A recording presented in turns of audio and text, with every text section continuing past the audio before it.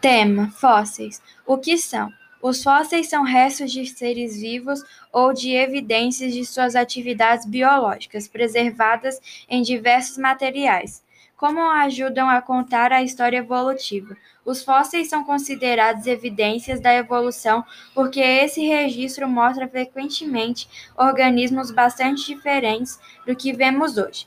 Esse é o caso dos dinossauros, que possuem seu registro bem documentado nos fósseis, sendo encontrados ossos, pegadas, dentes e até mesmo fezes fossilizadas desses animais.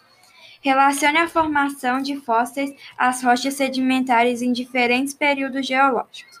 O processo de formação das rochas sedimentares, sobretudo as rochas clásticas, pode auxiliar na decomposição de restos orgânicos, que podem ser liquefazer, transformando-se em combustíveis fósseis, a exemplo do petróleo e do carvão mineral.